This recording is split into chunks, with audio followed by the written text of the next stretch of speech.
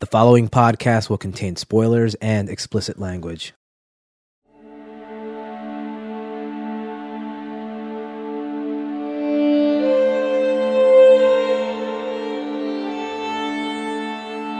Hello and welcome to episode 96 of... Yeah, it's that bad. My name is Joel. I'm Martin. And I'm Kevin. This is a show that looks at supposedly bad movies and asks the question, is it really that bad? And what that boils down to is that we look at movies that are Rotten Tomatoes and reevaluate that score. Does it really deserve to be that low? Tonight's movie is 2009's Watchmen, directed by Zack Snyder, starring Malin Ackerman, Billy Crudup, Matthew Good, Carla Gugino, Jackie Earle Haley, Jeffrey Dean Morgan, and Patrick Wilson. Watchmen is a 2009 American superhero film. This movie currently holds a 64% on Rotten Tomatoes. How about a plot synopsis? In a gritty and alternate 1985, the glory days of costume vigilantes have been brought to a close by a government crackdown. But after one of the mass veterans is brutally murdered, an investigation into the killer is initiated. The reunited heroes set out to prevent their own destruction, but doing so, discover a deeper, far more diabolic plot. Okay, Watchmen, tonight's movie was sponsored by Rebecca. Rebecca writes in and says, "Hey guys, longtime listener and fellow New Jerseyan here. I finally decided to throw some money at you in the hopes that I could subject you to some obscure piece of cinematic bile for my amusement, but realized shortly thereafter that I couldn't really think of something horrible enough for you to watch. I wanted to pick something that would threaten to tear the mighty fabric that holds Yeah, It's That Bad world headquarters together, and in doing so, create a catastrophe the likes of which the universe had never seen. I thought about it for some time, and just when I'd given up, I listened to the Deja Vu episode and was reminded of my own tempestuous past with Zack Snyder's Watchmen. I don't hate Snyder, and I actually enjoyed Sucker Punch. I thought Watchmen was such a meh movie from such stellar source material that it was inexcusable. The opening credit sequence had me pumped up for a fantastic film, and then I just died a little bit on the inside. P.S. This is how I see the three of you in my head. Joel, you look like 21st President of the United States Chester Alan Arthur. Kevin, you strongly resemble a Keebler elf, and Martin is an enormous emperor penguin that likes to wear army fatigues. How accurate is this? That is dead on. 10 trillion % accurate. Yeah, I'd say that's very close. Yeah, because you're an emperor penguin. The Keebler elf. Yeah, you're an elf. You gotta make cookies. You have elfin-like characteristics. Okay, Watchmen, what is your history with this? This movie was a game changer for how I view movies in the movie theater. I was up for 5 million days straight, and this movie, opening night, I decided to go to with no sleep. I didn't eat. I just finished reading the source material. Would you say that you couldn't eat and you couldn't sleep about it? You couldn't dream about it? Yeah, I was like Stan. And I went into this movie theater, sat down. It was a nightmare. It was a literal nightmare for me. Do I like the movie this time around? Let's find out. Kevin? Yeah, this is a game changer for me too. I mean, I, just like Martin, read the source material right before going to see this in the theater. And that turned out to be a really big mistake. Blunder. Just to make it clear, we've all read the source material, I don't know, multiple times, like right when it first came out. So like we reread the source material immediately before walking into the theater. I was like, you had it with you. I had it with me. I'm like, oh, okay, that's done. I threw it in the trash and walked in. I was unimpressed the first time around, but this is the first time I'll see it since I saw it in the theater. So a little bit of time has passed. Maybe that'll influence my opinion a bit. Joel, we saw it together. You and a couple other guys came down to Baltimore where I was living at the time. This was a big deal, right? When this came out, it really was. This was an event movie. You guys came all the way down, made like a 3.5 hour journey to me so that we could all see this movie together. The group of guys that were all friends together. We waited in line out in the hallway at the movie theater for 4 or 5 hours, I think. Yeah, the length of the trip. That was a nightmare, man. Standing in the hallway at the movie theater. That was terrible. But yeah, I mean, this is a movie everyone was looking forward to. Everyone I knew was looking forward to this movie. And I'm not sure anyone was completely satisfied. I remember we were very angry and cranky when we got out. Yeah, but we're usually angry and cranky the whole time you guys would come down to see me. Yeah, okay, all right. You guys, that's true. You guys act like grumpy old men all day long. We were grumpier old men that night. Oh, all right. Okay, well, as for me, my history is very similar to you guys, but I saw this twice. twice opening weekend. I had the ill fate to see this twice. Again, another game changer for me.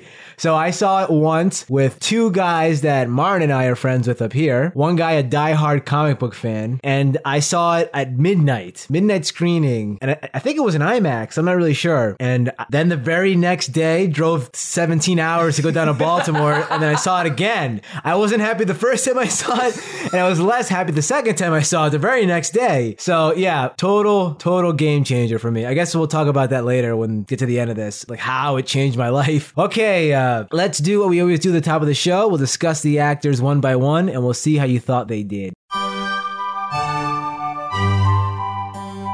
Okay, first up, Malin Ackerman, Silver Spectre 2. Silver Spectre 2.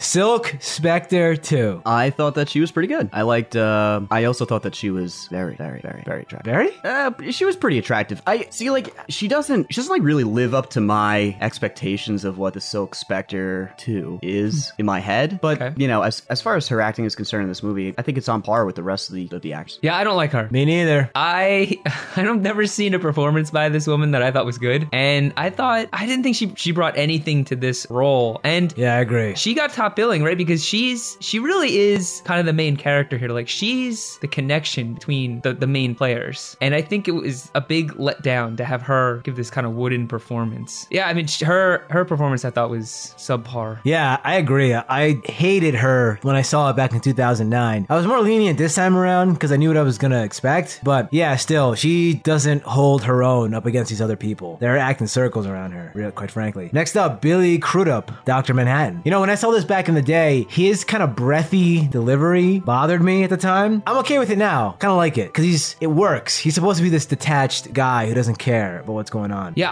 I love this guy. I like him in almost everything I've ever seen him in. Even Big Fish? I liked him in Big Fish. But what about real Big Fish? You know that band, right? I mean, of course, that's how I live my life. That's why we sold out, right? Yeah. We sold out to the radio company. To make a lot of money. Everything's gonna be all right. Martin, Billy Crudup. Oh my.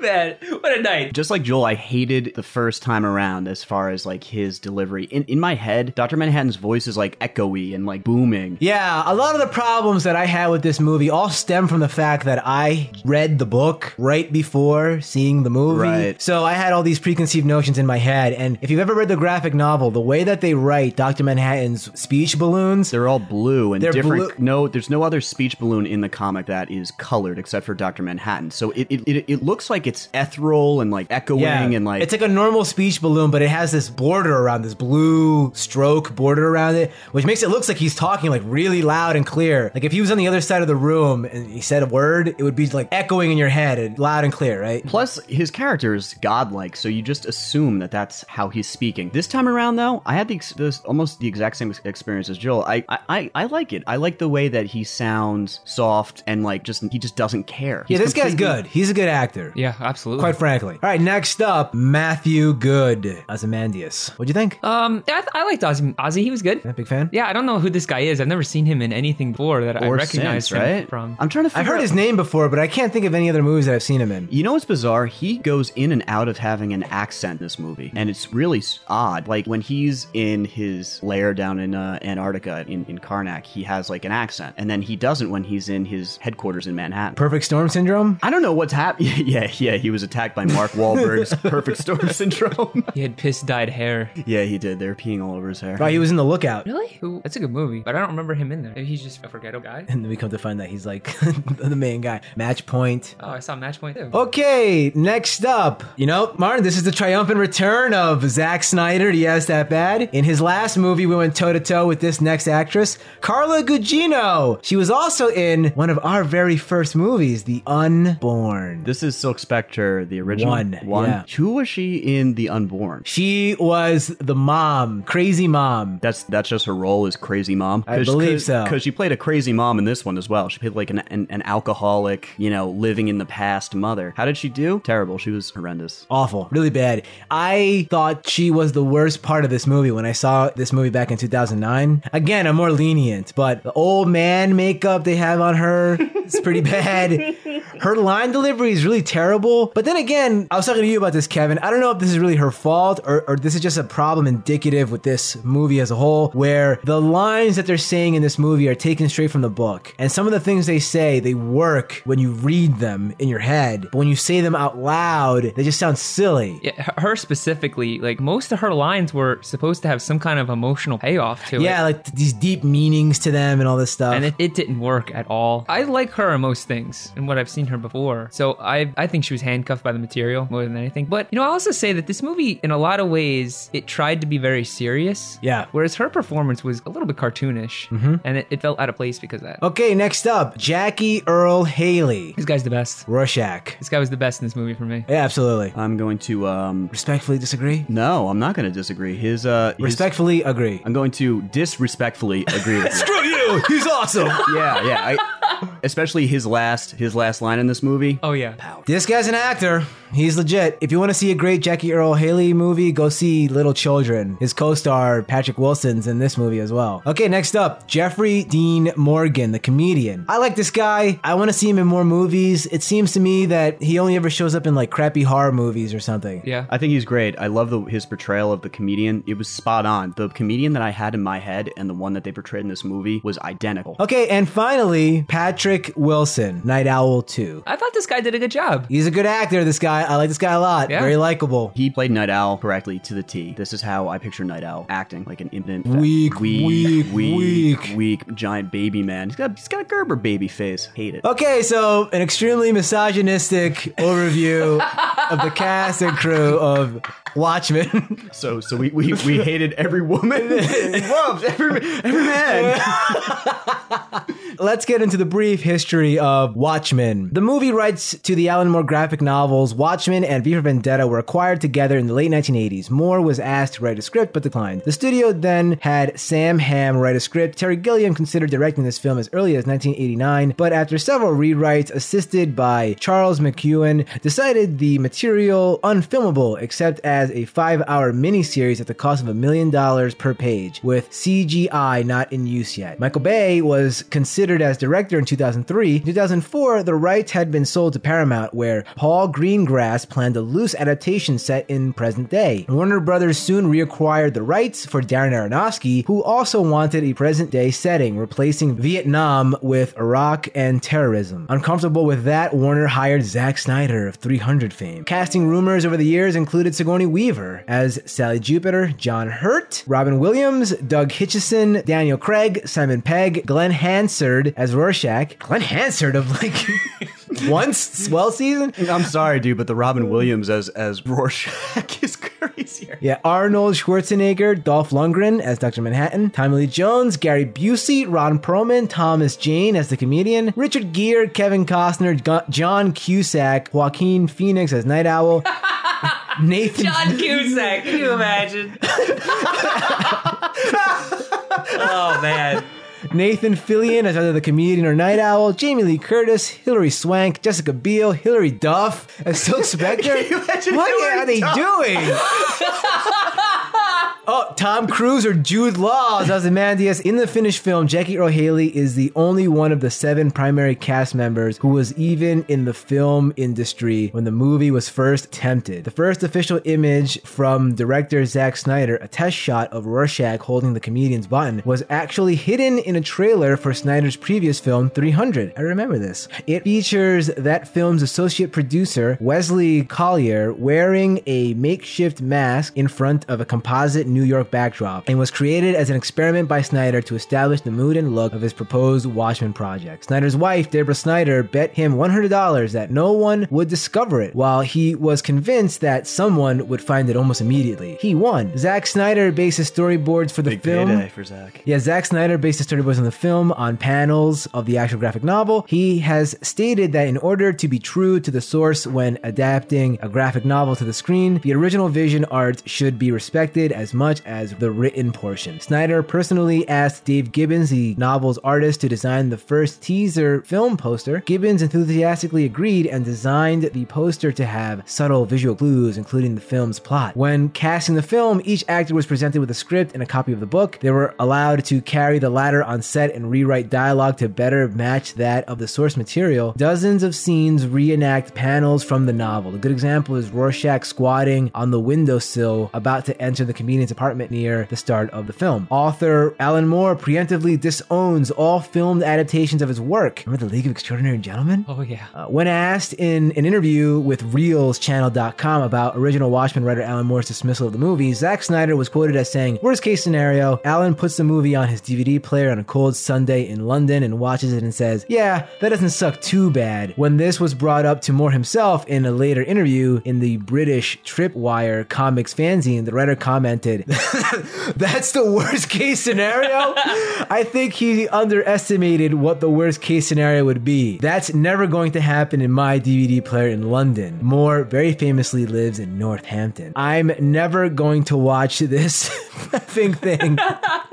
Still, Snyder has said that his ultimate hope is that someday Moore will actually see the film and feel it to be a decent representation of the original graphic novel. First trailer for the film, which premiered with The Dark Knight, sparked so much interest that it sent the graphic novel back onto the bestseller list. Barnes & Noble bookstores reported selling out of the graphic novel nationwide. So there's a director's cut of the movie and an ultimate cut of the movie, Kevin. Can you believe it? Which one did we watch? We watched the nothing cut.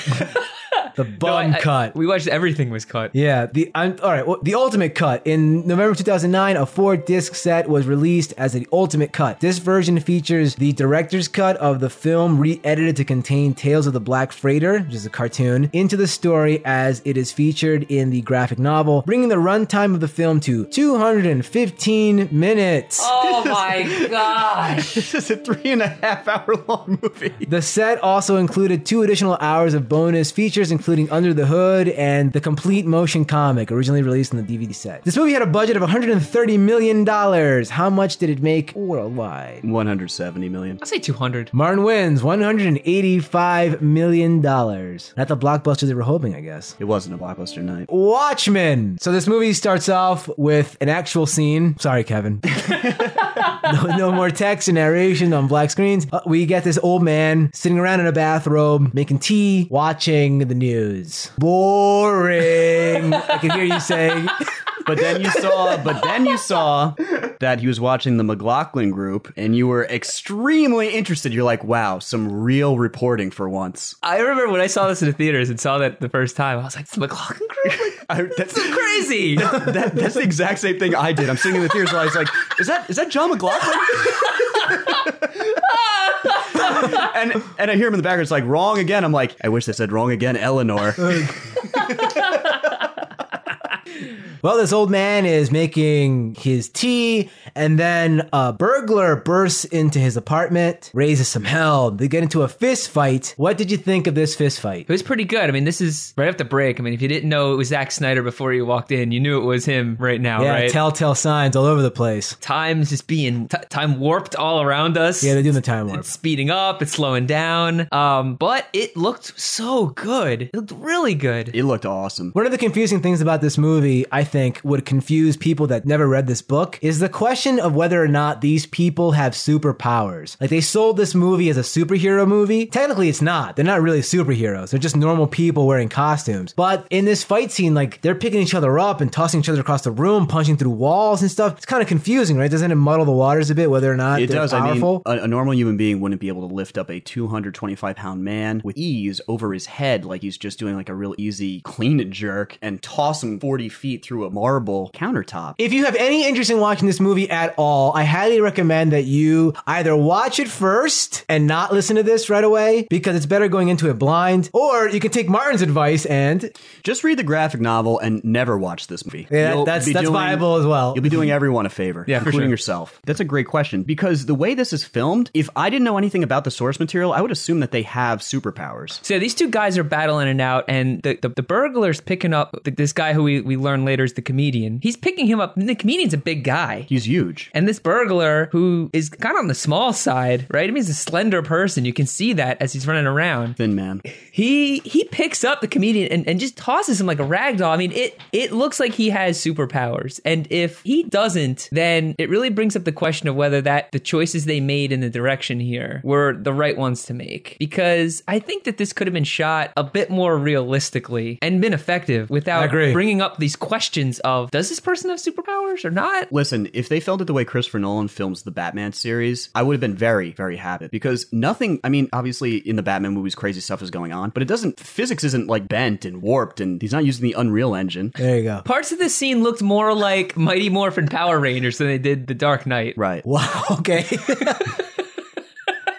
Yeah, there's a lot of fast fighting going on, like with the speeding up and extreme close-ups of people getting punched in the face. That happens a bunch of times in this movie. Yep. It's really interesting to think, like, here we are again. I mean, we saw Sucker Punch last year. Compared to this, I mean, this is a way better movie than Sucker Punch. This movie is way more restrained than Sucker Punch is. And me and Kevin were talking about this earlier today. It's like, there's so much potential with this guy. I think that this guy could be one of the greats, one of the great directors. Like, he has a vision, he's talented, but he needs somebody to rein him in. He doesn't know when to pull the punches. He doesn't have that nuanced decision making of Darren Aronofsky or any of the other directors that I really respect. But he is extremely talented. Yeah, way talented Every guy. movie I see, I'm like, this looks gorgeous. The way the scenes are set up and the way the story progresses, I'm like, this is very clear. This looks beautiful. This is laid out amazingly. But his decisions with how he chooses to show, especially fight scenes, but show a lot of like the nuanced parts of like how a character behaves around another character, really odd, strange, and it kind of takes you out of the movie a little bit. Yeah, I mean, this guy has a lot of promise, but I think it's just that he hasn't really paid off officially, at least for me, not yet. 300, I know a lot of people love that movie. I didn't really care for it all that much. But for instance, when I saw the first preview for the new Superman, as soon as I saw his name appear, I was like, ooh. Uh-oh. Warning sign? Uh-oh. Yeah, but Chris Nolan's gonna rock him back and forth. That's the hope, right? Like that he imparts some wisdom on him, that he reins him in a little bit, and he learns how to make a really, really good movie from this experience. That's what I got from that trailer, where it says like, directed by Zack Snyder, and I forget what it is they said Christopher Nolan was going to be doing, I guess like leashing Zack Snyder, pulled him back. I mean, I don't know. I mean, I'm hoping that he's like, no, Zack, that's crazy. Don't do that. That's stupid. This would be the part during our upcoming Superman Man of Steel review where we each give it a 1 out of 5. I would cut in you guys be like, oh, he's going to be a visionary. Nolan's going to help him out. I think that at the end of the day, if either of us were film directors, there'd be a much higher probability of us being over-the-top jokers like Zack Snyder than level-headed Chris Nolan's. Like, we would be tossing all this insane Dragon Ball Z garbage in our movies all day long. I would need to. I wouldn't be able to sleep at night if I didn't do that. So that's why I have a lot of empathy for this guy. He's like me. You identify with him. Yeah, he's like me if I was a director. He has these fancy toys. He wants to play with them. All right, so after this, the crook throws the old man out the window. He hits the ground and explodes in a 10 trillion megaton burst. Yeah, the whole city of New York is leveled by the force of him hitting the sidewalk.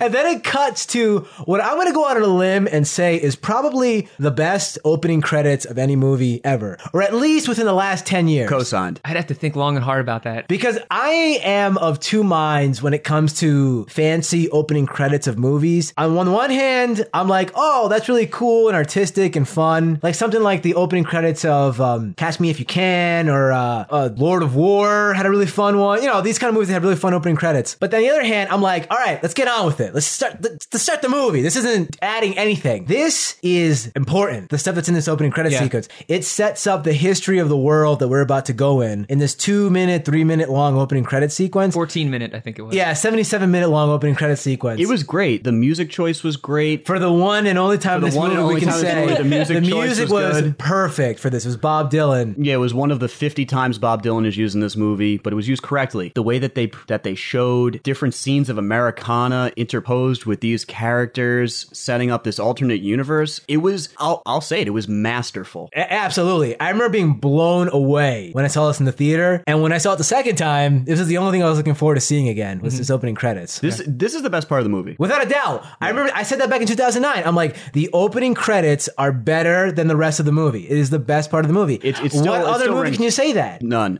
You peak in the credits. It still rings true for me.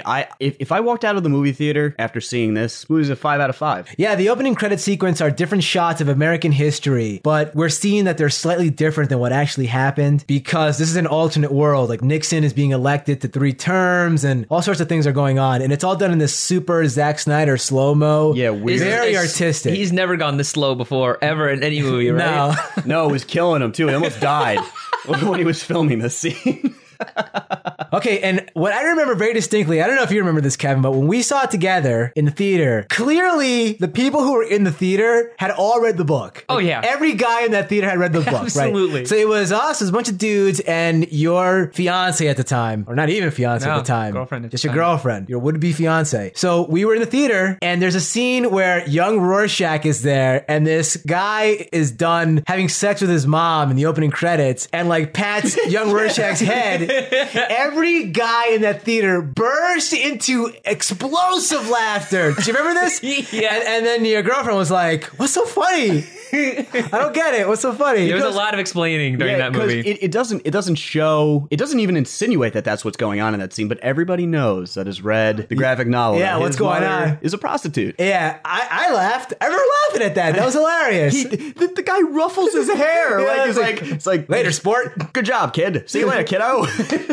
I'll say this, though. That opening sequence is great for all of us that know the graphic novel. Yeah. But for someone who's just going in and seeing this movie cold for the first time, not knowing any of this backstory, there's so much going on in this opening sequence. I don't know that you could take it all in, and you definitely couldn't understand what's going on, right? No. So that's a problem with it, though. See, it doesn't stand alone unless you're rewatching the movie or you have prior knowledge going in. See, Zack Snyder thought that he was directing an equivalent to a guy's version of Twilight, where everybody had read the source material and he could just go and do whatever he wanted, and kept as strict to the source material as he could. And the stuff that he couldn't include because of the time of the movie, everybody would just assume and know because they've read it. Well, that's one of the problems with this movie, right? This movie bites off way more than it can handle. Joel, me and you had a conversation about making The Watchmen a movie before it was even announced. And yeah, it should be a miniseries. Right. We were saying that it just couldn't be done as one movie or even as 3 movies separately. It needs to be like you said, it needs to be a miniseries on like HBO. Yeah, I remember when you and I first met back in like 2004 at our college library, they had Watchmen and it just like got passed around. Like we all read it. Yeah. There were like a bunch of people, we all read it, and it was a good time. It was a great time. Everybody got turned. We were like, hey, this needs to be a miniseries on HBO. That'd be amazing. You can flesh everything out. That's how the book is structured. Like every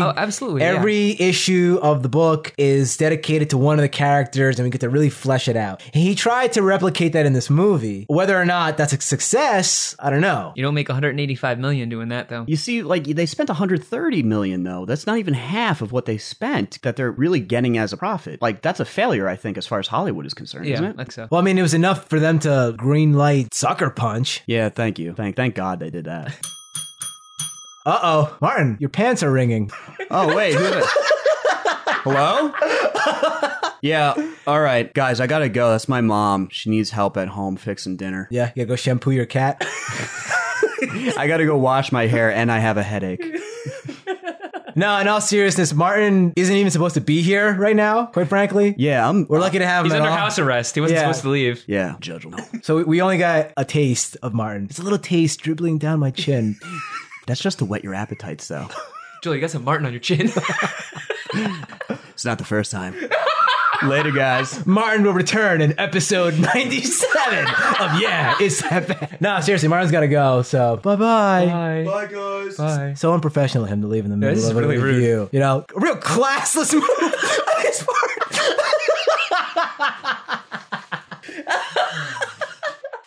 No, seriously, bye. No, seriously, bye. Get out of here. Okay. Let me consult my notes. Yeah, okay. Yeah, talk about that. This was the most difficult movie we've watched to take notes of. Yeah? Even worse than Bounty Hunter? Yeah, because there's just so much material here. It's so dense. It is. And there also isn't a lot of those, this is stupid, I better remember this so I can talk about this. No, there's almost none of that. There's absolutely none of that. Now, that doesn't mean it's a good movie, really, but there was none of those glaring, stupid mistakes. This is a competently made movie by people who knew what they were doing. Yep. For the most part, acted very well. Yeah. Shot very well. This movie is really beautiful. It's a great looking movie. Mm-hmm. And it's like a dense story. And the core plot is really good. And it's also not the first time I've gone through this plot, right? Like, I know these points, plot points by heart. Exactly. I've read the thing so many times. I've seen this movie before. Like, I didn't have to write down the plot points to make sure I kept track of where we are. We could jump around all over the place and I wouldn't be lost. Sure, like crisscross. Yeah, absolutely. Well, here's the thing. This is more like a technical review of a movie, right? Than opposed to like the usual kind of thing we do. Yeah, absolutely. We're more reviewing whether or not this works as an adaptation, whether instead of, oh, look at that stupid thing, he farted on screen, haha. That we usually do on this show. Yeah. Getting a little more critical?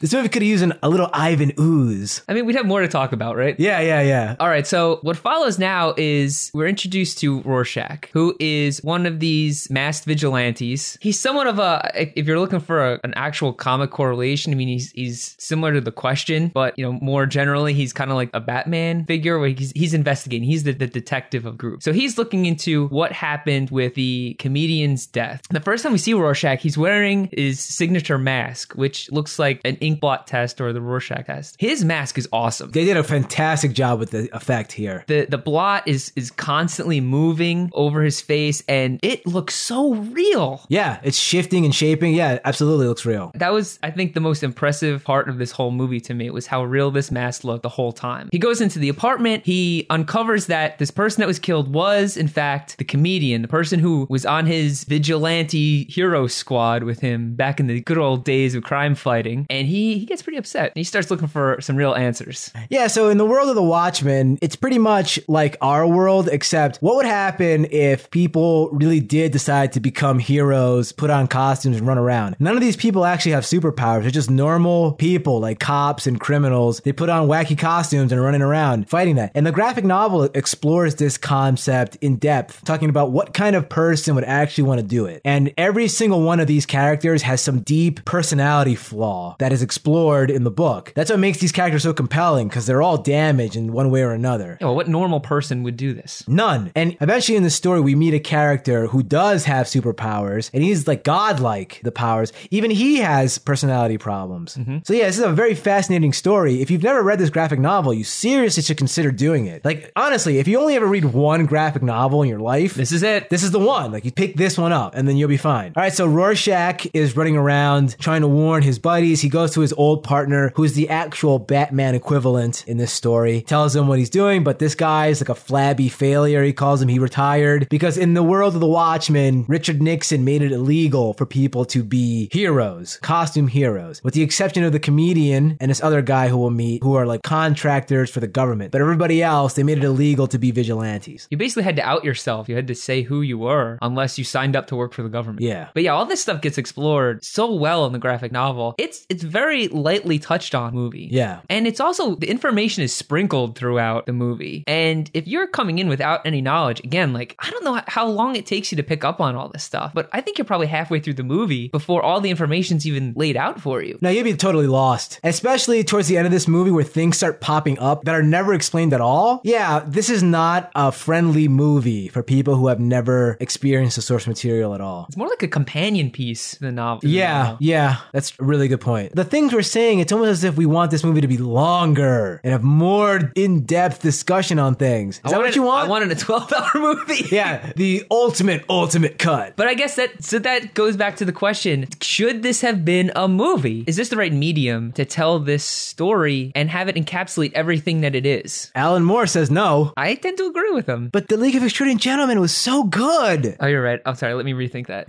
No, my position hasn't changed. I guess you have to cut stuff from the movie, right? Yep. Completely cut certain storylines out of the movie almost. But they pretty much jammed everything they possibly could into this. Yeah, anything that was important. Let me ask you this question, Kevin. How did this movie change your movie-going habits? Because we keep dancing around this issue. Well, again, I mean, I read the graphic novel right before I went in, and that was just setting myself up for disappointment, right? This is arguably the best graphic novel ever, and it was never going to be the best movie ever or one of the best movies ever, right? No. Therefore, it was always going to be a disappointment. By setting yourself up to expect what was in that graphic novel, remembering it point by point, line by line almost. So yeah, I mean, I went in with an encyclopedic knowledge of what this story was, and I didn't let the filmmakers bring me on their own journey. I had the journey already set out in my head of what I expected it to be. Yeah, I agree. That's exactly what happened to me. And because of this movie, I will never again read the book before I see the movie. Or at least... right before. Yeah, right before I see the movie. If I'm going to read the book, I'm going to read it way in advance. Never again I'm going to read it right before. Because that's just a stupid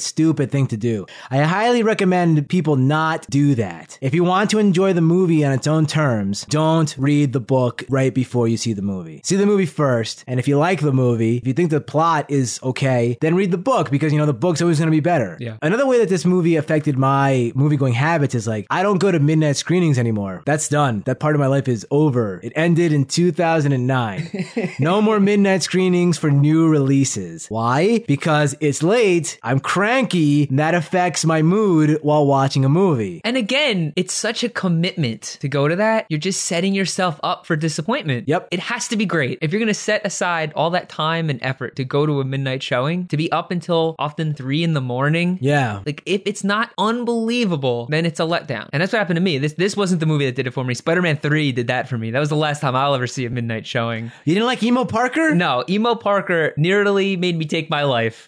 I was sitting in the movie theater at 2 a.m, and emo Peter Parker shows up, and I was like, what am I doing with my life? You had to rethink everything. Everything. I went back to the drawing board. And the third way that this movie completely and totally changed my movie-going habits is, after this movie, I enacted a media blackout on any movie that I had any interest in seeing. Because when this movie came out, I dove head first into all the marketing material. I was reading all the stuff on the internet. I was checking out the behind-the-scenes set photos. Oh, new photos of... costumes are online. Check it out. You think like I was tracking like the election or something. Like I was seriously combing through all these news stories and stuff and reading all about it. And what does that do? It sets you up for failure. Yep. You create a movie in your mind and it's never going to live up to it. That's why I don't bother. I used to read movie news all the time. I don't read that stuff at all anymore because it's all of this same variety. New set photos of The Dark Knight leaked. Check it out. Look at the new Catwoman picture. And then everybody on the internet complains about a movie they haven't even seen yet. This sucks. Like, you haven't even seen the movie yet. This is crap. Right? Yeah. And then it turns out that Catwoman was awesome anyway. Yeah. So it's just it's a fool's errand. Like, I highly recommend, if you're the kind of guy who does this sort of thing, don't even bother. Like, You can become oversaturated. Yeah. You can spend hours of your life committed to looking at stuff up about this movie. By the time you get there, it's like you've seen it already. I remember watching the trailer for The Watchmen 4 million times. yeah, me too. I heard the end is the beginning is the end by the Smashing Pumpkins 4 million times because I constantly was watching that trailer. And that trailer was awesome. It was one of the best trailers ever. So good. But I watched it so many times that by the time the movie actually got there, I was almost sick of it in a way, right? Like, it's it. You've experienced the movie so much already before it even started. Yeah, we've really matured because younger versions of ourselves would commit these same mistakes over and over and over. Oh, yeah. You know, on a similar related note, I mean, not related to The Watchmen, but I've also enacted this policy for movie watching. I learned this from The Matrix 2 and 3. I don't speculate about movies anymore, about plot points. What do you think is going to happen in part Part 2. I don't care. I'm just going to wait until it comes out, and then I'll take whatever they give me. Because I made the big, deadly mistake of speculating about the plots of Matrix 2 and 3, and that just led to heartbreak. Well, anyway, so Rorschach is running around warning all his old buddies, and we meet Dr. Manhattan. Kevin, who is this guy? So Dr. Manhattan was a physicist in the 50s who was working on intrinsic fields. Yeah, whatever that is. Yeah, I don't know what that is. He got caught in one of their experiments and was vaporized in what is one of the best special effects in this whole movie, I think. Yeah, there's a sequence in this film where we get to see Dr. Manhattan's backstory. Excellently done, I think. Phenomenal. Yeah, I loved it, and I think that's because, like I said earlier, I really like Billy Crudup, and you actually got to see him acting as a human being and not as this robot god that he is for the rest of the movie, and he's great. I love him. He's fantastic. Well, so he gets vaporized, and then he reconstructs himself, and he's Billy Crudup, completely naked and blue. Super buff. Super buff. Since he's a god, he's a 6 out of 5 on the beefcake scale. Yeah, he breaks the scale. He broke it. Although we do get to see one little piece of Billy Crudup, which none of us were expecting when we saw this movie. We were all expecting it when we saw this. Actually we were. we were all hoping for it. Look at our chops. Yeah, the graphic novel is filled with shots of Dr. Manhattan's penis because he walks around naked all the time. He's a god. He's above that. Absolutely. He's Adam before tasting the apple from the tree. Well done. Well, in the movie, what do we get? We get the same deal. We get Billy Crudup's CG blue penis. Floppy blue penis. A first in cinema history, right? When the historians look back on this time in history, that's going to be one of the milestones. Yeah, it's the blue penis era. It really was. It really ushered in the penis era in cinema. Yeah, but it's constantly in the novel, right? Yeah, it is. It's always there. In the movie, they did a good job of not having it in your face the whole time. People were laughing and giggling in the theater. I mean, we're not ready as a society. No, we're not. America, I should say, specifically America. Yeah. An American society is not ready for full frontal male nudity in movies. We're not. We're too juvenile for it. Like, everyone was just laughing and giggling. He wasn't even doing anything funny. He was just standing there. Yeah. And the fact that his penis was flopping around, everyone was laughing and laughing and laughing. We couldn't control our giggling. No, it was like schoolgirls, everyone. I especially remember the children that were at our screening really loved seeing the blue penis. Parents, if you have kids, don't bring them to R-rated movies at the midnight show. They might see blue penis. We meet Dr. Manhattan when Rorschach goes to him and Dr. Manhattan's girlfriend, who is Silk Spectre 2, to warn them to say, I think someone's killing us former masks. So Rorschach has this theory that there's a serial killer out there knocking off the former crime fighters, even though he has a sample size of 1. Yep. He sees the pattern already. And it's pretty cool because he's telling Dr. Manhattan, figure this out. What's going on? You're a god. And Dr. Manhattan says he can't see past a certain point in his own future. And he thinks it's because the US and Russia are going to annihilate each other. The whole world is going to be blown up in nuclear war because tensions are rising. They keep talking about the doomsday clock. We're 5 minutes to midnight. We're 4 minutes to midnight. It seems as if Armageddon is inevitable during this entire movie. We just keep inching closer to it. So Rorschach's like, you got to do something. Dr. Manhattan's like, get out of here. Snaps his fingers. Rorschach disappears and it appears outside the gates of the military compound that they live in. It's pretty cool. Yeah, the effects of him teleporting in and out of places I like it a lot, the way it looks. I mean, eventually we get to the point where Dr. Manhattan's girlfriend wants to go on a date with him, but Dr. Manhattan is too busy doing stuff. He's trying to save the world. Yeah, he's trying to save the world. He doesn't have time for She's like, going on dates. Date. Yeah. So instead of going to Dr. Manhattan, she decides to call up her old friend, Night Owl, who is Patrick Wilson, and they go on a little date together. Now, during this scene, we get hit with one of this movie's big problems that really, really jarred me back in 2009. Yeah, the music choices made not in the score, but in the actual commercial songs that are used as part of the soundtrack for this film are horrendous. Terrible. With the exception of the first Bob Dylan song that plays in the opening credits. Every other song that they play is really bad and just doesn't feel right with this movie. And it takes you out of it. It really takes you out of the scene that you're getting invested in. Absolutely. As soon as these songs start. It's jarring. It's jarring. They're doing it because they're trying to set the mood of the year that they're in. They're trying to correct the problem that Amityville Horror 2005 had, where it's like, what year is this? I don't know. By playing some music. But it says it doesn't work because this movie's so serious, and then they play these silly songs that really just snap you out of it. In this case, they play 99 Luft Balloons. It's just bad. Really bad. Yeah, they go on this date, which it really is a serious date, right? Like, these are two people who've been through a lot of stuff together. Yeah. She's yearning for another human being to connect with. And they do, like, it's a serious date. And then they play this pop song that's just blaring, and it makes it seem like it's a joke. It's like we're watching The Bounty Hunter.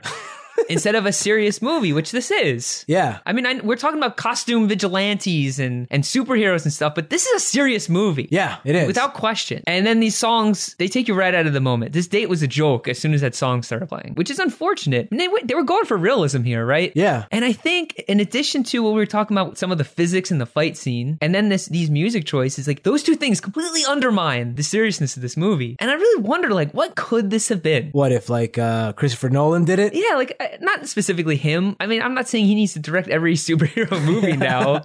But I'm saying that. But I guess at the end of the day, like, a lot of people said this movie couldn't have been made. It wasn't, the material's too much for this medium. But I don't know. I think it could have been done, but we'll never know now, right? This was the one shot. Yeah, that's it. I don't think they're going to make another watch. No, it's not going to happen. We're stuck with this one. Yeah. So let's take it or leave it, right? I guess so. Okay, after this, we cut to the comedian's funeral, who is Jeffrey Dean Morgan. And they did a great job with this scene. This is like straight from the graphic novel, shot for shot, the way that this is done. The way in the graphic novel, the way they do this is that all the ex-heroes are standing around the grave, and the camera would zoom into their faces, and we get to see like a flashback of that character interacting with the comedian in the past, having some very bad encounter with him. And that's exactly how they did it in this movie. And I think it works really well. Oh, yeah. The way they did it. So one of the first flashbacks we see is Dr. Manhattan is in Vietnam with the comedian. He's sent there by Nixon to take care of the problem, and he pretty much ends the war in a week because he's an indestructible man god thing. What took a week? Yeah, I could have done it in an hour. If you're running Vietnam at that point, right? The 30-story tall man shows up. That's usually we exaggerate like crazy, but that's not an exaggeration. He can make himself that tall, and he walks around killing people. He just vaporizes people. What took them a week? Yeah. I would have surrendered immediately. Yeah, we're done. We're done here. And why was the comedian even there? He's just a normal guy. Why would any of our troops there? Just send him. Well, someone's got to clean up the mess, right? Yeah, I guess so. So, Dr. Manhattan, he wins the war. Everyone's celebrating in the streets of Vietnam. Wow, your geography's on point.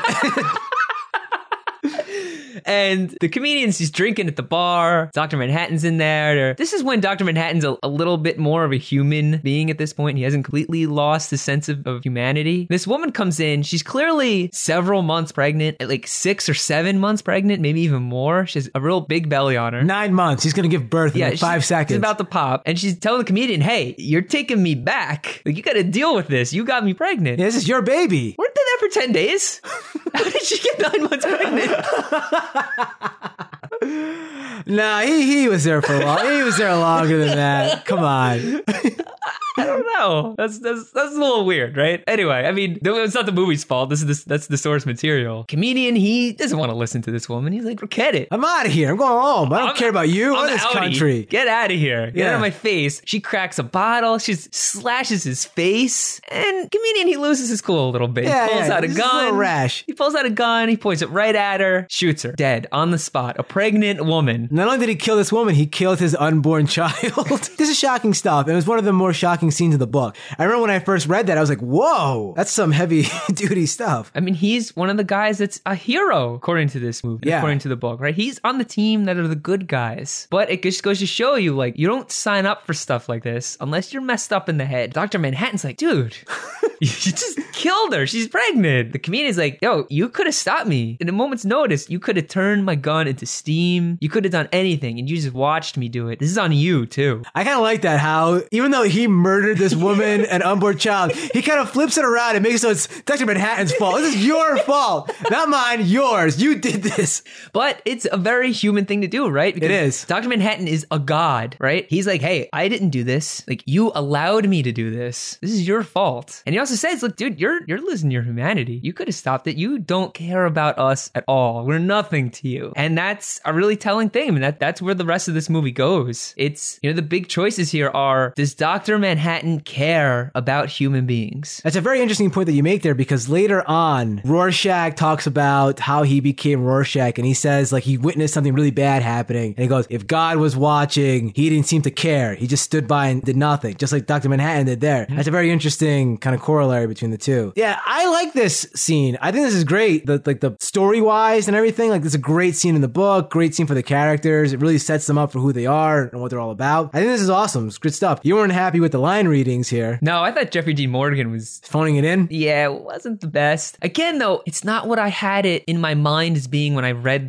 those lines in the graphic novel. Like, that is such a powerful scene, and it really demanded a really powerful line reading. And it seemed to me like he just kind of sped through it very quickly. But could it ever have been as good as I wanted it to be? The next flashback we see is the Silk Spectre. She had a run-in with the comedian when she was much younger. They did a perfect job recreating this from the comic book. Like, I remember in the comic, they made a big deal of, like, the original Watchmen. So there's two generations of Watchmen. There's the Watchmen from, like, the 40s and 50s, and it's the modern day Watchmen from the 80s. And the original Watchmen, they got a photo taken as a group photo, and when they got the photo taken, the first Silk Spectre, she's like, oh, I got the flash in my eye, and she was, like, rubbing her eyes and stuff. They recreated that in the movie, like, perfectly. When I saw this the first time around, I was really impressed with the attention to the little details that they did in this movie. A lot of the stuff they really nailed, like little elements that are in the background and like posters on the wall and neon signs and things. They did a great job with that sort of thing. So Silk Spectre, Carla Gugino, she is in her skimpy uniform costume thing, which she uses to fight crime. Yeah. And she's gonna go get changed in the back room. She's like, I'll meet up with everybody later. See you guys later. The comedian, he's got other plans. So he sneaks into the room while she's changing, and he starts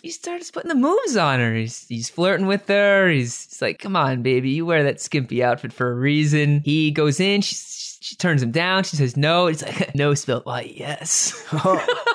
He's a real smooth guy. So she says no, and she hits him to deter him. She's like, no, I don't want this. He takes that as a green light to smack her around, and he hits her real hard. Hardcore. Like, this actually like made me feel uncomfortable, especially the first time I saw this. Like, I knew it was coming, but it's one thing to see this on the pages of a graphic novel. It's another thing to see this live on screen, like to see a guy beating a woman like this. Beating is like light for what he was doing to her. It's real bad. What'd your girlfriend at the time think of this? Yeah, she felt really uncomfortable with this too. Just didn't like this at all. He smacks her around. He goes to rape her. Then another one of the masked hero guys, he comes in and sees what's going on, and he starts beating the crap out of the comedian. The comedian like likes it. He's like laughing the whole time.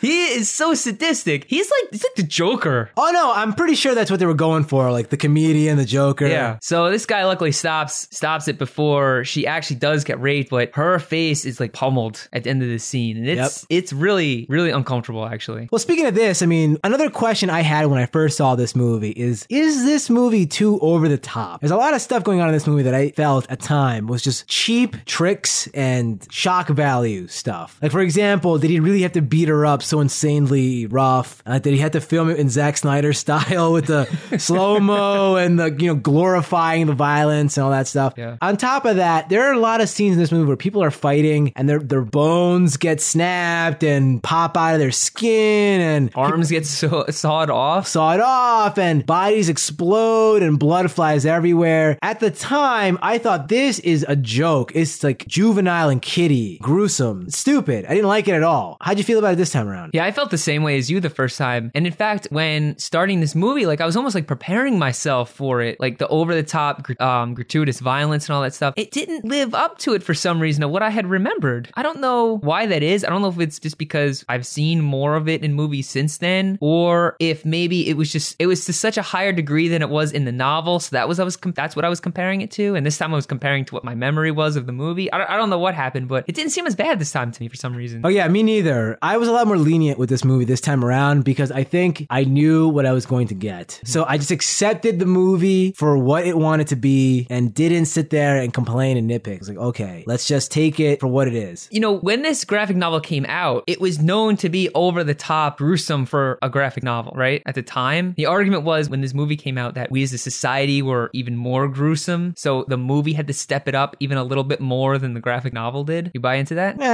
It was supposed to be shocking. I don't know. I mean, it's a fine line, right? From shocking to just silly. Yeah. And it does dance on that line a lot, I think. It does. I mean, there's that one scene in particular we had talked about where Dr. Manhattan is in a bar and a couple guys draw their guns on him and he incinerates them and their guts are like up on the ceiling. Yeah, in the book, he blows the guy's head off, but all you see is like an explosion or something drawn on his face. In the movie, he explodes in this burst of blood and guts, and yeah, like his bones are on the ceiling hanging down and stuff. That in particular, I thought was just unnecessary when I first saw this. But this time around, like I knew it was coming, so I was like, okay, whatever. Desensitized. Eventually, we cut to Dr. Manhattan. He's being interviewed on TV, and this reporter jumps out at him and gives him these gotcha journalism tactics live on air. And it's revealed that maybe Dr. Manhattan, because he's this kind of nuclear radioactive guy, perhaps he may have given cancer to all his coworkers, including the love of his life. Former love of his life. Exactly. And she shows up on set riddled with cancer. She pulls off her wig. She looked like Wednesday Addams, what they had her wearing. Yeah, that's a good point. I didn't think about that. But anyway, so Dr. Manhattan is really unnerved by all this. He shows emotion for the first time. Yeah. And he just exiles himself to Mars. And because he leaves Earth, he was a living nuclear deterrent. No one was willing to fire nuclear weapons with this guy on the Earth because they knew that he could stop the nukes and then come back and retaliate against them. But with him gone, all bets are off. And we're even closer to World War III because of this. So Rorschach, he's still on this kick of he wants to find out who is knocking off the masked heroes. So he's still doing his investigation. He goes to one of the former villains that they used to fight, Moloch, except he finds Moloch dead in the house and the cops are there. It's a setup. Rorschach has been set up. The cops are there. They're going to arrest him. Double-crossed. He sure has been double-crossed. Rorschach is wanted by the police. He's killed countless people. Yeah, criminals. Yeah, they're all criminals, but he's wanted by the police. So the police are there. They bust in. This is a really cool sequence where Rorschach takes an aerosol can, lights some matches, and uses it as a flamethrower against the police in a hallway. Straight out of the graphic novel, but it looks awesome on the screen. He eventually gets wrestled to the ground, and he is arrested. They rip his Rorschach mask off, and he is screaming, "Put my face back on." Yeah, that's his face. So great, man. This guy is so good in this role. Really, fantastic. It was like he was born to play this role. Yeah. He looks the part. He does. He really does. 100%. And then one of my favorite scenes in this entire movie takes place with Rorschach is in prison and he's standing in line to get some lunch. They're getting brunch, prison brunch. And he's gonna get some lunch, and one of his fellow inmates tries to stab him. Again, Rorschach isn't having none of this. Rorschach bashes the window at the food checkout, and he grabs a giant vat of boiling oil and tosses it on this guy's face. I remember when I first saw this, I was shocked by this scene. It's so painful. Look, I remember distinctly, I was like stomping my feet, like, oh my God, so crazy. What do you think of this? I can't imagine a worse thing happening to somebody Yeah. than having hot oil thrown on your face like that. That guy just drops to his knees and screams. So painful. Was that the Wilhelm scream? Yeah, there's a Wilhelm scream hidden in this movie, but that wasn't it. I mean, it's not a little bit of oil. It's a lot of it. Like, it's coating his skin. That guy probably wants to rip the skin off his body, and it would be less painful than what he's experiencing. So then Rorschach has this great line. It's like, you think I'm locked in here with you? You're locked in here with me. That's phenomenal. Perfect. The delivery is amazing. The line is great. Everything with Rorschach in it's amazing. Yeah. Kevin, did you ever see the 2001 classic The One starring Jet Li? No, I haven't. The ending of that mirrors what Rorschach says. All right, so Silk Spectre 2 she's hanging out with the Patrick Wilson. Patrick Wilson. They're starting to become kind of like a thing because Dr. Manhattan's gone and she's moving on. She's like, I can't deal with that guy anymore. He's inhuman. She tries to put the moves on Patrick Wilson and they start getting hot and heavy on the couch, but got some anxiety performance issues here. What a weakling. Oh, impotence. Yeah, after about a minute, 2 minutes of trying. Yeah, he needs some Enzyte or Viagra. Viagra prescriptions run out. He's an impotent man. So I have a movie sitting in that pile where Jason Statham screams that like 20 times in a row. He goes, I am an impotent man. We should watch that sometime. So they go to bed very disappointed. Man, I count my lucky stars. That hasn't happened to me yet. Right? One day it will. Yeah, I know. It will. It will happen. And it'll be crushing. I just don't want that to happen to me. I don't know about you and your history, but I don't want to know. But we're young bucks. Yeah, we haven't had this problem yet. For now. But when the day comes, and it will, it's going to be a dark, dark day, right? It's going to be an after dark day. What? Absolutely. It's like 3 a.m, can't sleep. He goes down to his owl cave. He's looking at his old uniform. Malin Ackerman, she comes down. She sees Patrick Wilson standing there, completely naked. This is now the second movie I have seen and own where I see Patrick Wilson's ass. The other one was Little Children. Well done. So she comes down. She's like, what's going on here? What's the deal, bro? Can't sleep? What's going on? Can't sleep. You can't have sex. What's wrong with you? What can you do? Yeah, you're useless. Kicks him out of his own home. This is my house now. And they decide, you know what? Let's go out for one more turn as superheroes. One more caper for the road. They get dressed up. Luckily, she has her Silk Spectre uniform with her. I guess she carries it with her wherever she goes, even though the whole movie she's talking about how much she hates being Silk Spectre, but whatever. Sure. They go out in his little owl-mobile. You know, when I first saw this movie, I thought that they did some weird stuff with the makeup for her in this scene. She looks really plasticky. She looks plasticky, and he looks like he has the worst spray tan I've ever seen. He's orange. Yeah, it's weird stuff going on here, right? Yeah, I don't know what's going on there. Her uniform is super plasticky. Yeah. And then her face also looks plasticky. Yeah, she's like a doll. Yeah. A real doll. So they go out in the Owl Man's ship. They find this apartment that's on fire. They go in. They rescue the people. They're big time heroes. And all of a sudden, Mr. Wilson's got some wood. Wow. Dennis the Menace? So he gets caught up in the moment, and yeah, I thought this is a very interesting aspect of this guy's character. I love this in the book. The fact that when he stopped being a hero, he became impotent. he stopped being a man. He stopped being a man. Yeah, like he couldn't have sex anymore. But the moment he put the suit back on, he could have sex again. Really interesting stuff. Again, goes to show you, like, to be a hero, you have to have something wrong with you, right? Yep. But they have sex up there on the ship, and top 5 worst sex scenes ever. Easily. So they start kissing, and the song Hallelujah starts playing. Only it's not the 1 or 2 or 3 that you've probably ever heard. It's this super terrible rendition of the song that's super slow. And again, it's comical. Yeah, it's stupid. And we get this 45-minute long sex scene. It was so uncomfortable to watch, this scene. Yeah. It's long and drawn out. It was almost pornographic. Like, they have close-up shots of her breasts. They have close-up shots of his ass thrusting as he's having sex with her. Like, this isn't stuff that should be in this kind of movie. You know, sex scenes are supposed to be awesome, right? Super awesome. This is the opposite. I can't think of another instance in my life where I'm like, okay, enough. Let's move on. I'm tired of this sex scene. Let's go. That's a problem, right? It's a real big problem. I'm a hot-blooded male. I like sex scenes. And when I'm saying get this over with, it's a serious problem. Your sex scene is the worst part of your movie. It's a real big problem.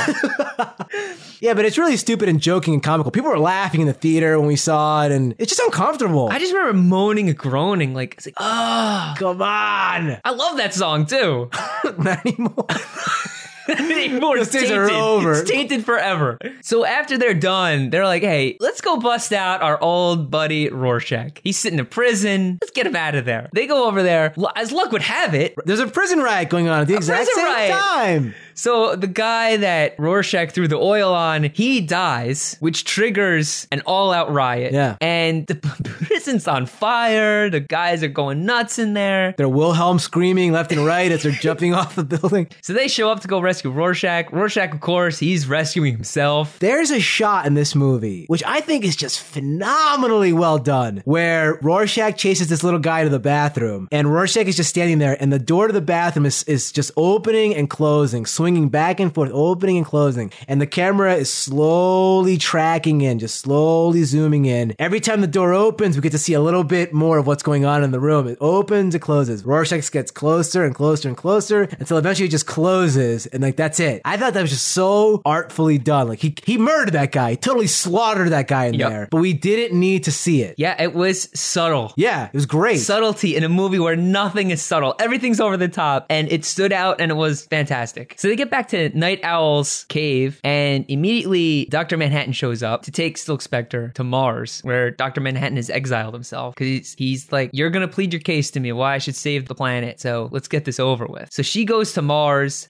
and basically pleads for the life of the planet. She's like, come on, like, do this for me. I know you don't care. We're nothing but insects to you, but save the world for me. Like, if you care about me at all, do this. And this goes on for a long time, right? I mean, how long is this scene? Very long. 15 minutes? It's around this point of the movie that I really started to feel the runtime of it. Like the first hour and a half, I was with this movie hard. I was so into what was going on. At a certain point, I'm pretty sure it's during the riot scene that this movie kind of goes downhill, where it's like the next half hour, 45 minutes or whatever. It just feels really long and drawn out. Again, I think this movie would work if you like broke it up into 2 parts or something, or in a mini series. We should have taken a break and come back and watch it. But having to sit through it all, because there's so much material. This movie's so dense. So while Silk Spectre is with Dr. Manhattan on Mars, Night Owl and Rorschach, they're going to do some investigating. So they go to one of their other former compatriots' offices, Ozymandias. So this guy was billed as the world's smartest man, the world's fastest man too. At times, he was really quick. Yeah. He is a multi-billionaire. And they find out that their former compatriot, their former masked hero, is the guy behind this. He's the one who is apparently killing all the other heroes. They also find out that he is in Antarctica this time. He's been working with Dr. Manhattan on renewable energy. So we cut to Antarctica and we see him standing around. He kills all his subordinates so no one knows the truth. And he's walking away. And out of nowhere, this CG tiger thing appears out of nowhere. It's like purple. It has these pointy ears and these stripes. In the comic book, it's kind of explained where this thing comes from. It's like genetic experiments that his company has worked on. But that thing appears early in the story. It doesn't show up in this movie until the end, like the last 30 minutes of the movie. If I'd never read the book, I'd be like, what the hell is this? What is going on? He has a base in Antarctica? Like, what is this? It's like Whiteout. It was thrown in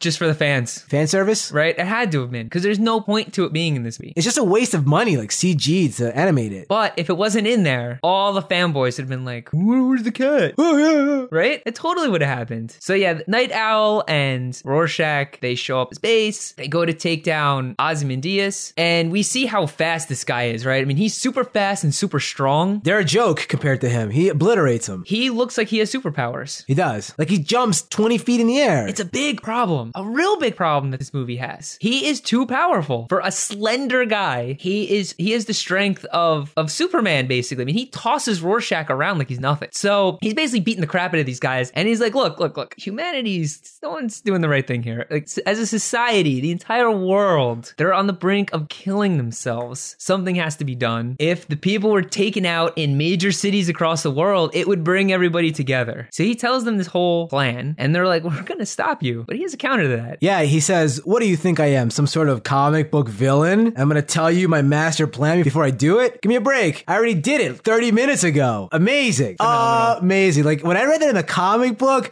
I stood up and I started cheering and clapping. I was like, this is awesome. And that's what would really happen if there was such a thing. Like, what am I gonna sit around around and wait for you to stop me? Give me a break. I'm just going to do it. Man, the first time I read that, I was just blown away. It's hard to explain what that means, right? I mean, after years and years I've seen the exact same thing over and over and over and over of the hero coming and stopping the villain while he's telling the master plan. and not just in comic books. Movies, TV shows, everything. Everything. Since the beginning of time, every story has ended with the hero saving the day. And to hear him say that was just, it was groundbreaking. And that's why this book is celebrated for that right there. If that doesn't happen, if Alan Moore doesn't have that stroke of genius of including that, this thing doesn't get respected the way it does. Yeah. Not remotely. Well, his master plan is to blow up several major cities in the world, like Paris and London and New York and so on and so forth. Moscow. And the way he decides to do it is that he created these machines that he told Dr. Manhattan were going to be used to create renewable energy for the world. Instead, he uses them as like bombs, essentially, to use Dr. Manhattan's powers to create a massive explosion and completely incinerates major parts of these cities. Millions and millions and millions of people killed instantaneously. In the book,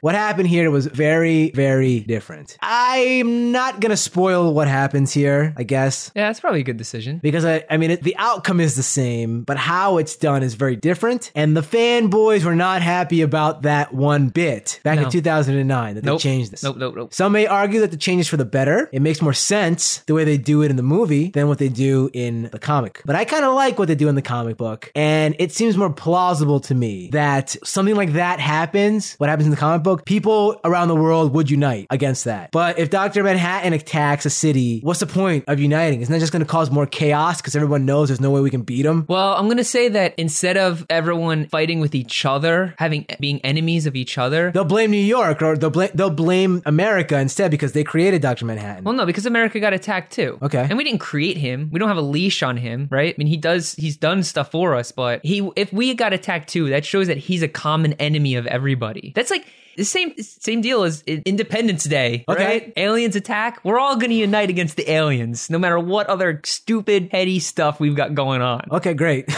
So we unite against the common enemy, and it's the same goal either way, right? Versus the book or the movie. I agree. I like the ending in the graphic novel better, but I think this plays out better in a movie. Yeah. I don't think the graphic novel ending would have played out well. No, I think people would have been like, what? It would have looked a little ridiculous, I think. Yeah, that too. So it's for the best. It really is for the best. I think so, yeah, I do. So Dr. Manhattan, he gets convinced by the Silk Spectre 2 to go back and save Earth. They go up to Antarctica, and he confronts Ozymandias. Ozymandias uses the same technology that was used to create Dr. Manhattan to try and destroy him. What a foolish move. Real foolish move. Dr. Manhattan's like, that's the first trick I learned, bro. I can reconstruct myself without batting an eyelash. So Ozymandias is like, wait. And look, he turns on the TV. There's President Nixon saying, Dr. Manhattan has attacked the world. I've been talking to the leaders in Russia and the rest of the world. We're all united against Dr. Manhattan. And Dr. Manhattan's like, oh. Well then, Ozymandias is like, look, there's two moves here. Either people know what really happened, or they continue to believe that you attacked them. And this is the new world we live in. And the fact of the matter is if people know the truth, everything's going to go back to the way it was. It's a serious moral decision. Very heavy way to end the movie. I like it. I've always liked this aspect of the story. Absolutely. One of the things I wish they had kept from the graphic novel that isn't in here, two things actually that happen in this series of events, is that when we see on TV that there's peace, Ozymandias, he's just like screaming. He's like, I did it! Like all his hard work finally came to fruition. He's crying. Like our doctor friend from the Human Centipede. Yeah, he was so happy that he did it. He's dancing around, he's laughing and crying. Dr. Laser. Yeah, there you go. In the book, he goes up to Dr. Manhattan and says, did I do the right thing in the end? And Dr. Manhattan looks at him and goes, nothing ever ends. And just leaves, disappears. And the way it's drawn, there's this look on his face, Ozymandias' face, like, oh, maybe I didn't do the right thing or something like, like a little bit of doubt. Yeah. I love that aspect. I love that. And that wasn't in here. It should have been in this. Ozymandias kind of comes out as the victor here, right? Yeah, by killing all those people, he saved the world. Yes. Which is a really interesting idea. Right? And he tells the other heroes, like, your costume heroics are a joke. They're useless. All they ever accomplished was failing to stop me from saving the world. That's it. You guys suck. Get out of here.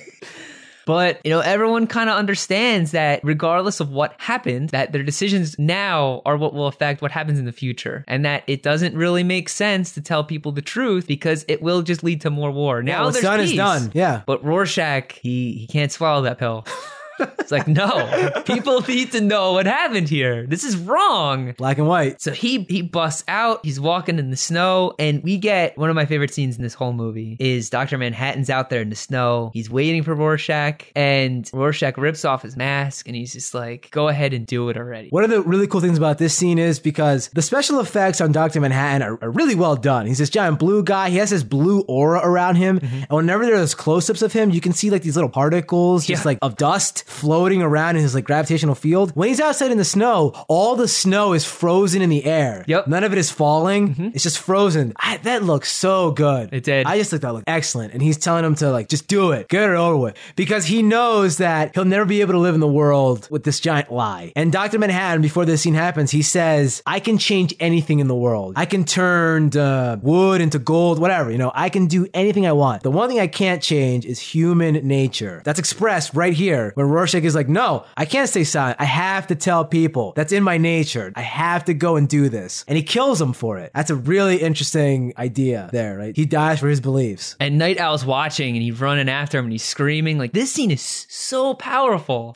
At the end of the day, this is a comic book movie, but it's so powerful. Everything from when Dr. Manhattan returns from Mars to the end is fantastic. Yes. This movie peaks at the end. It really does. So he basically disintegrates Rorschach and leaves an ink blot in the snow, which it's pretty cool too. And that's it. That's Watchmen. I mean, in a nutshell, really. We skipped a lot of stuff. You should seriously consider reading the book if you've never read it. It's so much better. There's a lot of extra characters in it. And like the characters aren't even throwaway. Like they're good. Like the psychiatrist guy is good. Yep. And like there's a whole subplot with like the newsstand guy and this kid that's really good. Really good, actually. I really like the interaction with those two people. I know that the stuff with them is in the Ultimate Edition and all that stuff, but who cares? We're not watching that. We're watching the version that was in the theaters when we saw it back in 2009. And that's all that matters. Extra cut, bonus cut. That's all bonus material. Okay, let's find out what the real critics have to say about this movie.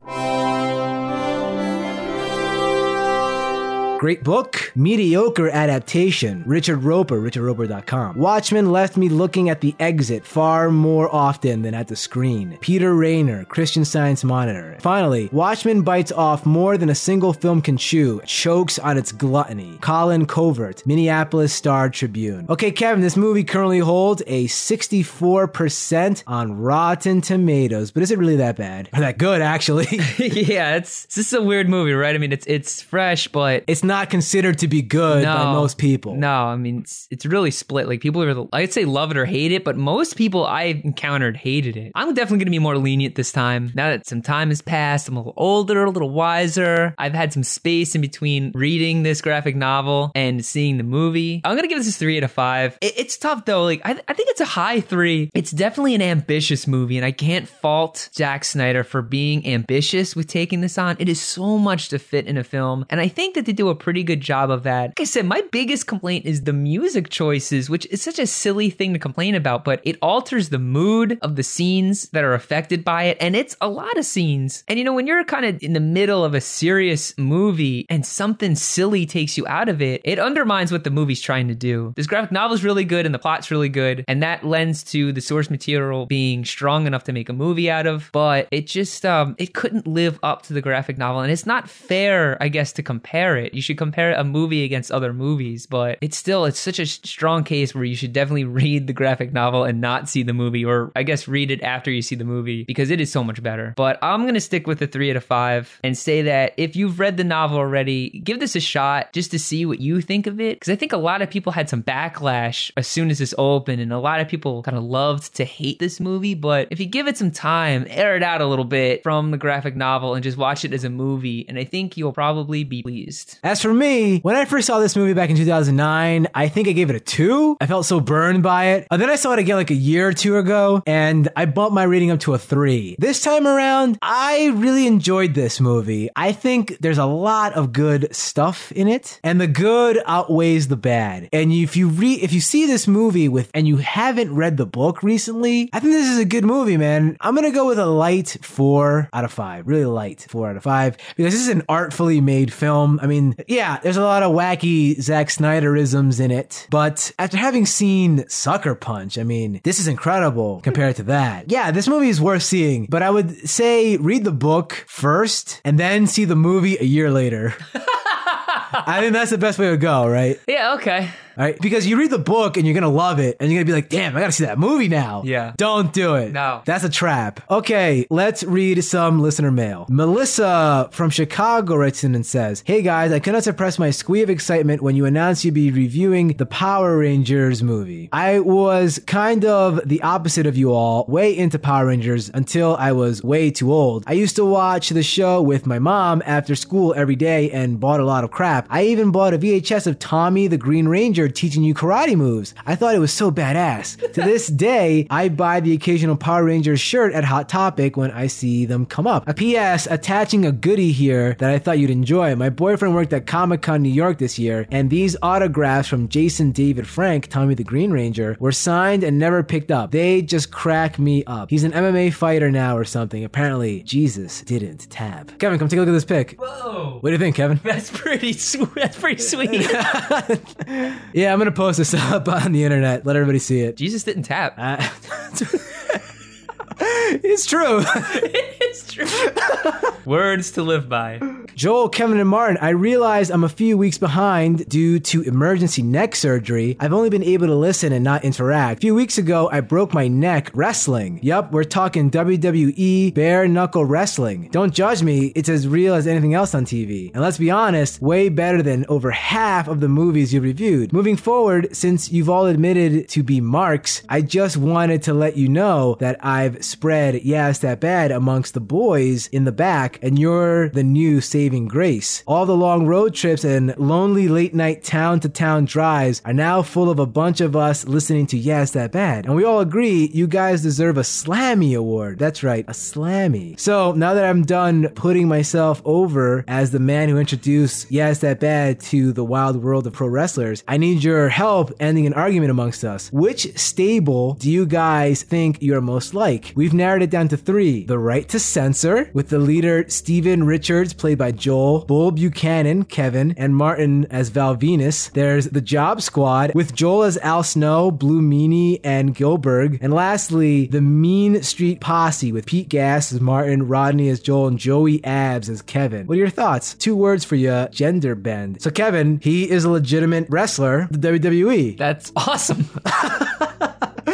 And he sent us a nice little photo. I'm so sorry you broke your neck, bro. That must suck.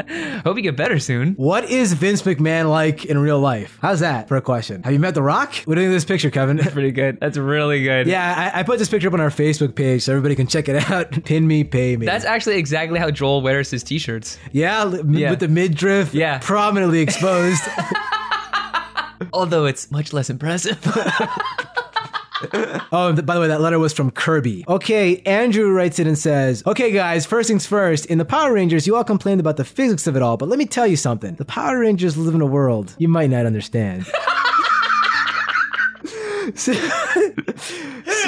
Second, since you guys are now doing premium episodes, does that mean that there won't be any more bonus episodes? Lastly, are there any younger actors that you're keeping an eye on? For me, I'm keeping an eye on Josh Peck and Joseph Gordon-Levitt. Andrew. I've had my eye on Joseph Gordon-Levitt from the start. Quite some time. Ground floor. Yeah.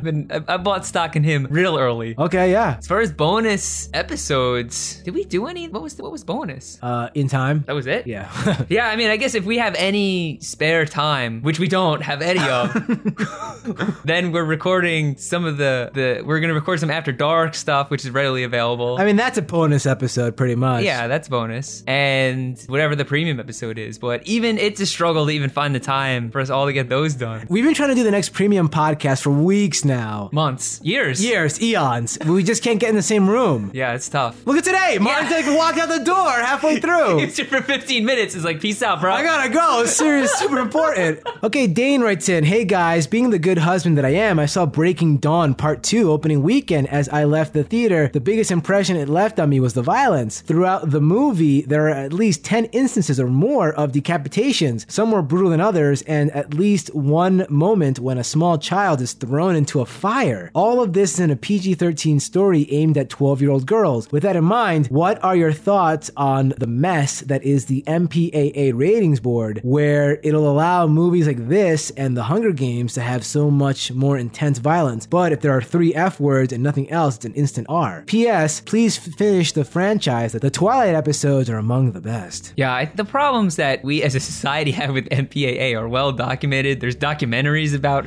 how terrible and corrupt that system is. That was a good movie. It's like, what was it called? Like, Rate This Movie or something? I think there's been a few. Yeah, I agree. I think that they give a real pass to violence over language sometimes. This makes no sense to me. This film is not yet rated. That's what that's called. There you go. That's pretty good. Yeah. Yeah, you're right. It's pretty insane. Like, some movies we'll watch and be like, this is R? Like, why is this R? Yeah, it's like if there's a split second of nudity or a few curse words, it can make a movie R, yet... Yeah, Dark City's rated R. That does not deserve to be R, because there's nudity in it. Yeah, but very basic, and it's not gratuitous, nor is it sexual in any nature. No. So, yeah, I mean, it's garbage. It really is. Like, it's not a good tool to use to determine whether a movie's suitable or not for your children. And finally, DJ Clive writes in and says, I've noticed a lot of fans are writing in and killing your show's in-jokes and catchphrases. I think we're doing a fine enough job ourselves doing that. Well, it's my turn. Here is my personal top 10 Yes That Bad show references. A lot of these don't get near enough love. Kevin, are you ready for this? Born ready. I guess you can chime in on whether or not these are worthy to be in the Pantheon. Okay. Number 10, The Tourist Judge. Number 9, It's a Weak Man Who Cries Over His Dead Child. Number 8, Catch 'em, Kill 'em. Spelled correctly, by the way. Very pleased. Beautiful. Number 7. Weak attempt at bell ringing. Number 7, The Bell. Number 6, Soulnado. That was said like what? Number 5, Prenatal Fetus. Number 4, Piss-Stained Beards. Or beards stained yellow from drinking excess piss. 3, you know this kind of reminds me of Jerry Sandusky. Number 2, Turdlet. And number 1 goes to, he shot him like 100 times. He shot him like 1,000,000 times. He shot him 1 jillion times. He's still shooting him. Honorable mention goes out to Toxic Fart Cloud and With the Force of 1,000 Suns. Thanks for the laughs, guys. DJ Clive. Kevin, what's your thoughts? Right now, Catch 'em, issue? Kill 'em is my number 1. Yeah, I have no problem retiring all that other crap, with the exception of Catch 'em, Kill 'em. Well, wait. The exaggerations have to stay. That's some good stuff. Some real good stuff. Okay, thanks for the emails, guys. If you like what you've heard, send us an email. Okay, thanks for the emails, guys. If you want to contact us, you can reach us at yeahitsthatbad@gmail.com, or you can use our contact form at yeahitsthatbad.com. Okay, now it's time to announce the question of the week. Have you ever been taken out of a movie by the music choices? Head on over to yeahitsthatbad.com. Leave a comment on this episode's page with your answer. Now it's time to announce next week's movie, and next week is a very obscure movie that I've never even heard of. We had to go out of our way to get it. It's called The Pirate Movie. And according to the back of the DVD, it's the totally 80s cult classic. It finally sails onto DVD. Good luck seeing this if you've never seen it before. Yeah, that's a tough one to get your hands on. Hopefully you still have a Blockbuster that's not out of business in your vicinity. Yeah. Okay, so tune in next week when we'll be reviewing The Pirate Movie. Okay, thanks for listening. If you like what you've heard, please consider subscribing. We have a new episode episode every Tuesday. Please leave us a positive review on iTunes. Those 5-star reviews really do help out the show. Please help spread the word of the show to all your friends by liking us on Facebook, facebook.com/YeahIt'sThatBad. And you can follow us on Twitter at YeahIt'sBad. You can follow Martin at YeahIt'sMartin. You can follow Kevin at YeahIt'sKev. And you can listen to the show on all your mobile devices via Stitcher. You can get that at Stitcher.com. Once again, thanks for listening to the show. See you next time.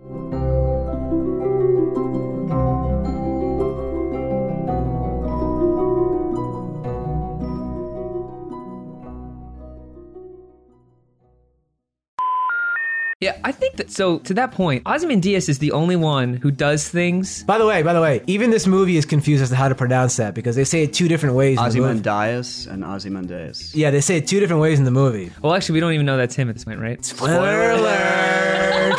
Kevin! Look at this guy. Oh, oops.